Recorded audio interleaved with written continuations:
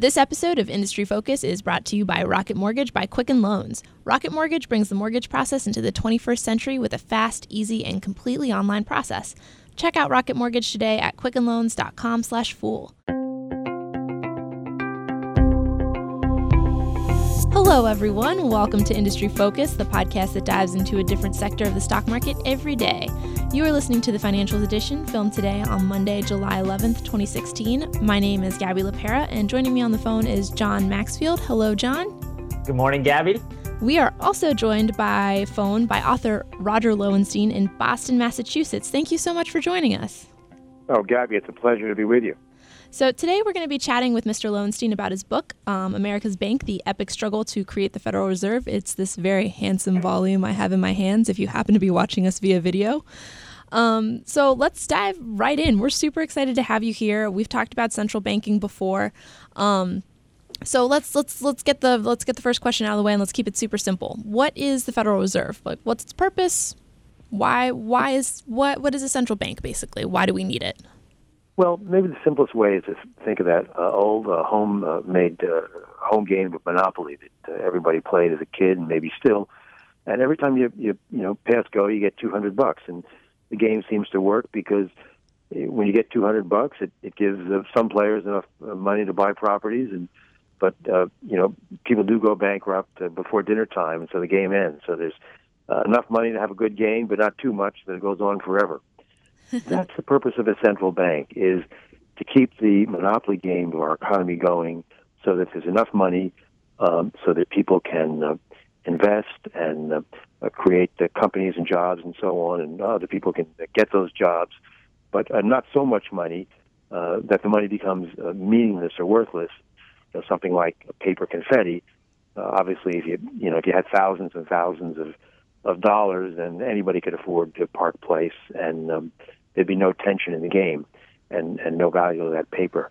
And another way of thinking about the central bank is you want people making decisions based on the economic value of things, such as buying products or going to work or taking a vacation, and not based on whether the money today is going to be worth more or less. So you want a stable currency. That's the job of the central bank, Federal Reserve. And you want some stability. And that's also the job of the central bank. In Monopoly, it's okay if a bunch of players go bankrupt. In fact, that's the only way the game ends. But we don't want that, or we don't want too much of that in the real world, because obviously that causes a great deal of misfortune and pain. So all of those are responsibilities of the central bank, in this country, the Federal Reserve Bank. So just to kind of summarize that point, so it helps set monetary policy, which is huge. And it's a lender of last resort, which we saw in the last financial crisis. And that's why all the players aren't going bankrupt in the real world, right? That's right. It does set monetary policy. Another way of saying that is it sets the basic short-term interest rate that determines or largely helps to determine the rates that banks charge on auto loans and mortgages and so on. And it's the lender, as you put it, gracefully, of last resort. So when there's no other resort, when Bear Stearns was going broke, there was the Federal Reserve extending that loan and so on. Yeah, and now it's a little bit more active as well in that it helps regulate banks. It's also the regulator of banks. That's been its job since it was created in 1913.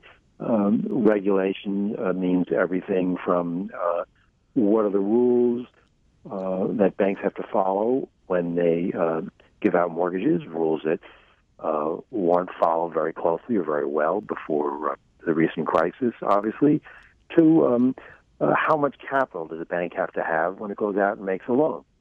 Rules that are intended, hopefully not to suffocate the banks, because we want them to make loans, but to keep them from being, in a perfect world, too liberal, so that they still have some money in the till to pay their own debts.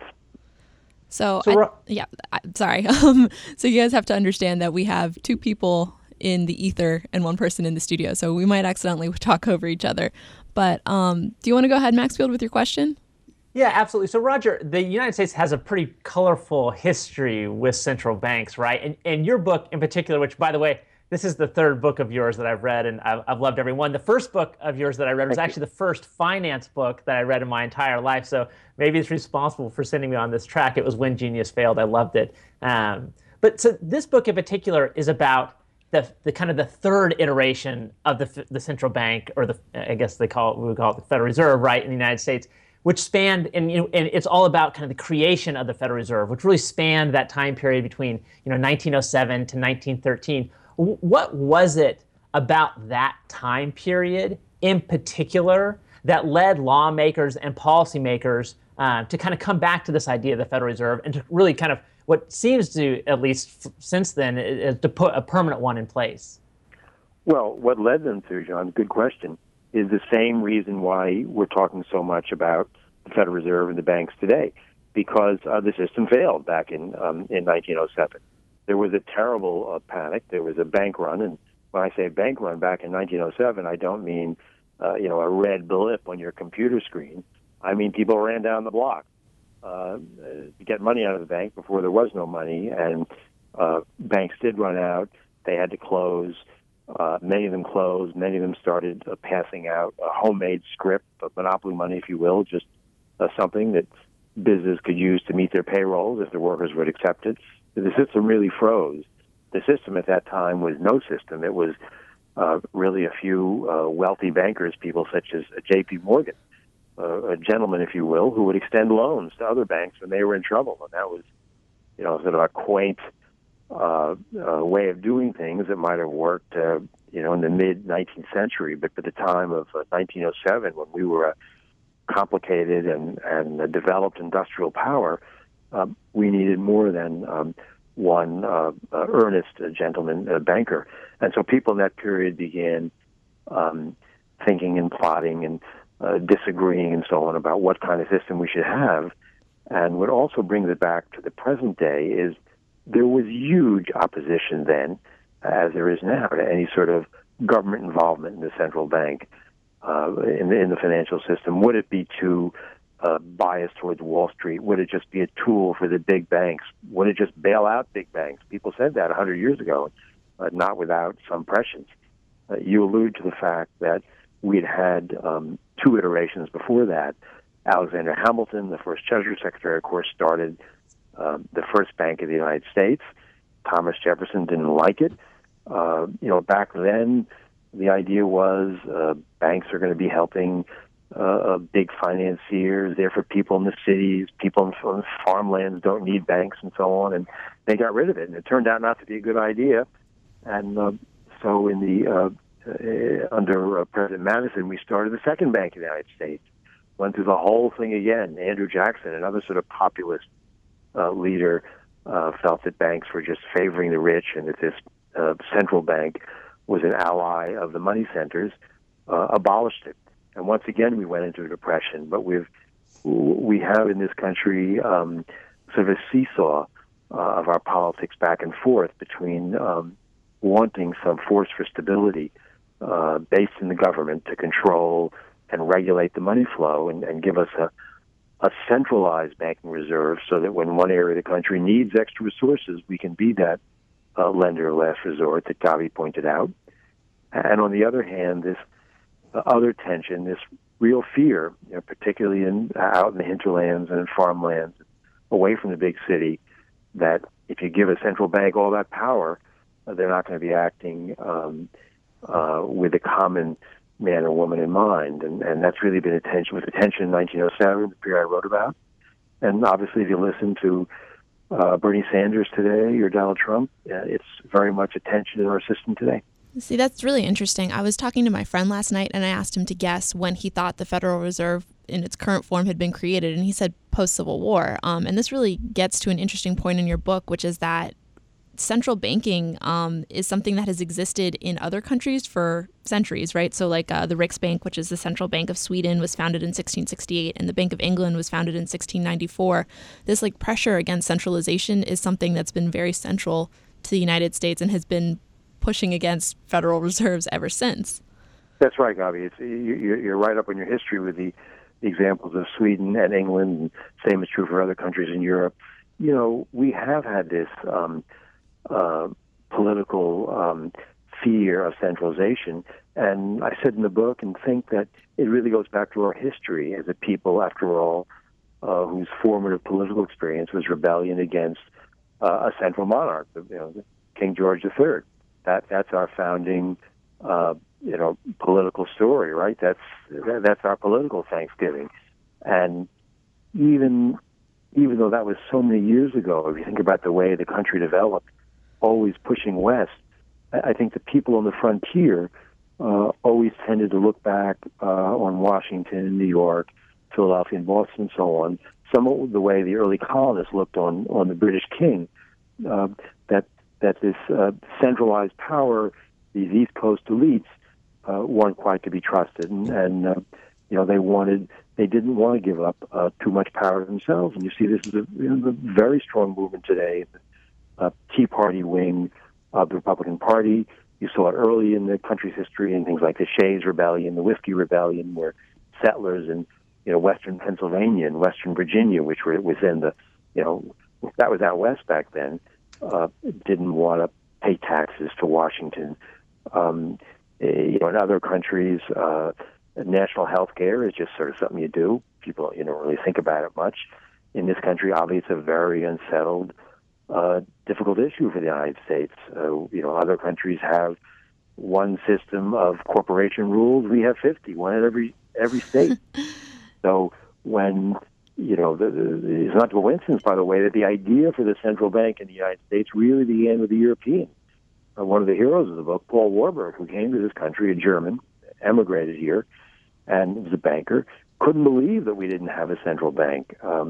In his analogy, it was like a town without a water reservoir, everybody with a little well in their backyard, but that obviously wouldn't do it if you had, say, a 3-alarm fire. There are reasons why you need to unify the banking reserves and marshal them into a more effective resource. But what other countries take for granted, there's a political segment here that has always cast a very wary eye. That's why, for instance, other countries have one central bank, and we have a central banking apparatus in Washington. We really have 12, right? We have a bank in Philadelphia and one in Richmond and one in St. Louis, and those 12 banks around the country. And the idea of that was to mimic the federal organization of the government itself. So I just need to take a brief break. Listeners, I want you to know that I have never gotten a mortgage, but it sounds hard, like really hard. Luckily, Rocket Mortgage has taken all the complicated, time-consuming parts of applying for a mortgage out of the equation. Everything is completely online, and with the touch of a button, you can share your financial statements, helping you get approved in minutes for a custom mortgage solution that's been tailored to your unique financial situation. Quicken Loans is an equal housing lender licensed in all 50 states, NMLSconsumeraccess.org, number 3030. Thanks again to Rocket Mortgage by Quicken Loans for supporting our podcast. So, thanks for your patience. Turning back to our topic, we've talked about kind of like the who, what, where, when, and why. So let's kind of talk a little bit about the Fed's short-term success, like in terms of history. So in theory, the Fed was supposed to have stopped panics and crashes, but the Great Depression still happened. Can you give any insight on why? Yeah, I mean, the Great Depression is a huge black mark, obviously, in the Federal Reserve. And to some extent, it's a black mark on the founding organization of the Federal Reserve. I think it goes back to the point I just mentioned, that the founders were very aware that the country was pretty much allergic to the idea of a European-style, fully centralized bank. In fact, Carter Glass, and listeners may know him better as one of the authors of the Glass-Steagall Act, that came later. But in any case, Carter Glass, then a congressman from Virginia, authored a legislation commonly known as the father of the Federal Reserve. He himself was completely opposed to any sort of centralization. And originally he proposed to President Wilson a draft of the bill with 20 different reserve centers around the country. This is nearly one for every 2 states. And nobody in Washington at all, no Federal Reserve System in Washington. So he wanted a completely decentralized system. Others leaned on Wilson, and there was this compromise I alluded to, where we have this hub and spoke system of 12 banks around the country and a governing body in Washington. But the founders left it, to get to your question about the Depression, somewhat vague about where the power and responsibility would lie. Would it lie with the individual reserve banks? Would it lie in New York, which people knew would be the most powerful bank? Would it lie in Washington with the Federal Reserve System, or perhaps with the Treasury? It was unclear, and they fought about this. There were various times in the first 15 years of the Fed where one bank, for instance, would want to raise interest rates, where the others in the system were lowering them, or vice versa. We wouldn't have this today, but there's quite a disagreement about the extent to which these banks were free to go their own way. When the Depression hit, there was no consensus about who was running monetary policy, who had the responsibility for marshaling and executing an effective response to the Depression. Was it the New York Federal Reserve Bank? Was it Washington? Was it the president? And as a result, we got a sort of series of halfway policies. Some banks were more hawkish, some were more dovish. The Federal Reserve System was, meaning the board in Washington, was fairly weak. Very much quite a contrast to recently, when we had this terrible economic crash in 2008. And no matter what you think about Bernanke's response, whether you like it, whether you don't like it, there's no doubt about who was in charge. There's no doubt and there was no doubt among any of the various members of the Federal Reserve System that Bernanke was in charge. He came up with a plan. He executed a plan. Again, whether you like it or not, it was a very active plan. It was not a weak response, and we didn't have this in the Great Depression. And I think that's one reason why it lingered so long. These things are also as much art as science. One of Bernanke, and after him Janet Yellen's, I think, key points that they've relied on is we don't want to take the monetary medicine away too soon. So there's been a lot of criticism that rates have stayed too low for too long, but Bernanke and Yellen after him have been quite vehement in saying, we want to make sure the patient's really healthy. Well, the reason they're saying that is because in the 1930s, the Federal Reserve didn't. After the economy had done a great deal of recovering in 1937, the Fed said, okay, you're Mr. Economy, you're fine, we're taking the medicine away. And we went back into a very severe depression. So, we've learned from that. And why hadn't we then? Well, people aren't perfect. Central bankers aren't perfect. They didn't have the experience then, and they made a mistake. Yeah, I think that something that was really interesting in your book, too, was that it appears that the original authors of the legislation, Nelson Aldrich, well, I guess the Aldrich Bill, which would later inform the Federal Reserve Act. Correct. They kind of left it vague on purpose because they wanted the bill to pass, and there was such a sentiment against central banking that they wanted to make it kind of vague so people wouldn't just react from their gut as opposed to actually thinking about it.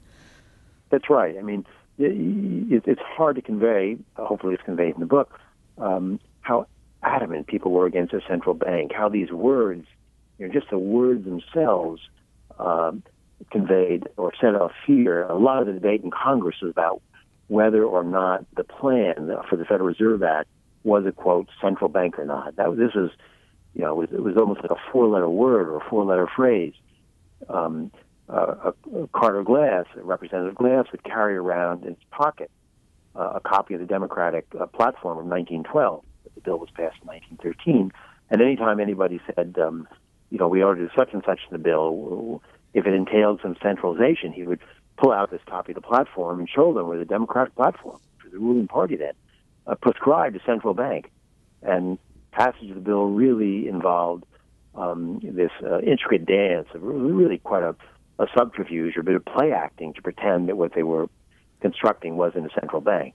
It was, but we see this today where certain things just become forbidden in the political culture. Back then, the idea of a central bank was one of those things, so that even as they were doing it, they had to pretend that they weren't doing it. So I think Maxfield actually has a question for you about the Fed and regulating banks, correct? Yeah, well, actually, let me kind of take the question in a different direction, Roger. So, when you look back, you have the first central bank in the United States, you have the second central bank in the United States. Now we have this third one, right? And if you really look over the history of the Federal Reserve, absent the Great Depression, when it was still trying to feel its way out and kind of figure out the power allocation between its branches, and its Central Monetary Commission in Washington, D.C., it really augured in a period. In fact, in banking, they call it the Great Moderation. So it's one of the least volatile periods in the history of banking in the United States, which is quite much more volatile actually than many other countries. But then you have the financial crisis of 2008. That's kind of the one mark on its record since then. But it seems to have averted from a recession turning into a depression, which is what we had in the 1930s. So for somebody like you who has studied the history of the Federal Reserve and other central banks and kind of looked at this whole issue, when you look at the Federal Reserve's performance since its founding, kind of how would you grade that? And then the second part of that is there, you kind of alluded to this in your book, but you never really kind of teased it out further. Is there any fear or any concern or any legitimacy to arguments that the Federal Reserve could go the same way as the first two central banks in the United States? Yeah. Well, first, I'll just point out one other episode of failure, and that's the Great Inflation of the 1970s. So, really the Fed had three, I'd say, significant failures. The Great Depression, long period of stability then, and we had this pretty terrible inflation. Not going to that in the book. It's a different year in history, but President Nixon leaned on his former advisor and then Fed Chief Arthur Burns to open the spigot all the way. Nixon didn't want to risk losing the election. He did a lot of foolish things to be reelected, as people who know the Watergate history will know. But one of them was to lean on the Federal Reserve chief. And Burns, unfortunately, went along with it. And we had this terrible inflation in the 70s. And then, as you said, John, we had a long period referred to as a Great Moderation, followed by the crash.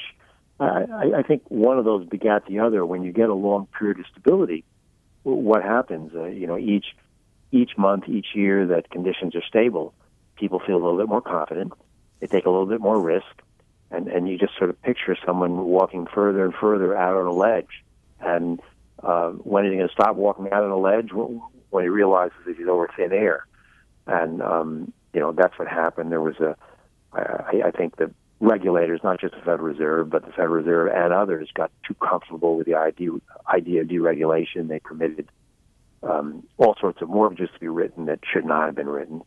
We can go into that another time. So based on those three episodes, I'm going to give the Federal Reserve a B, not a B plus in its first 100 years. And I give it a stronger grade for its actions in helping the country to recover from the crisis, and as you say, preventing a depression. But that overall grade for me would be a B. Now I'm forgetting. Was there another aspect to your question? We covered that one. Just whether or not you think that it is.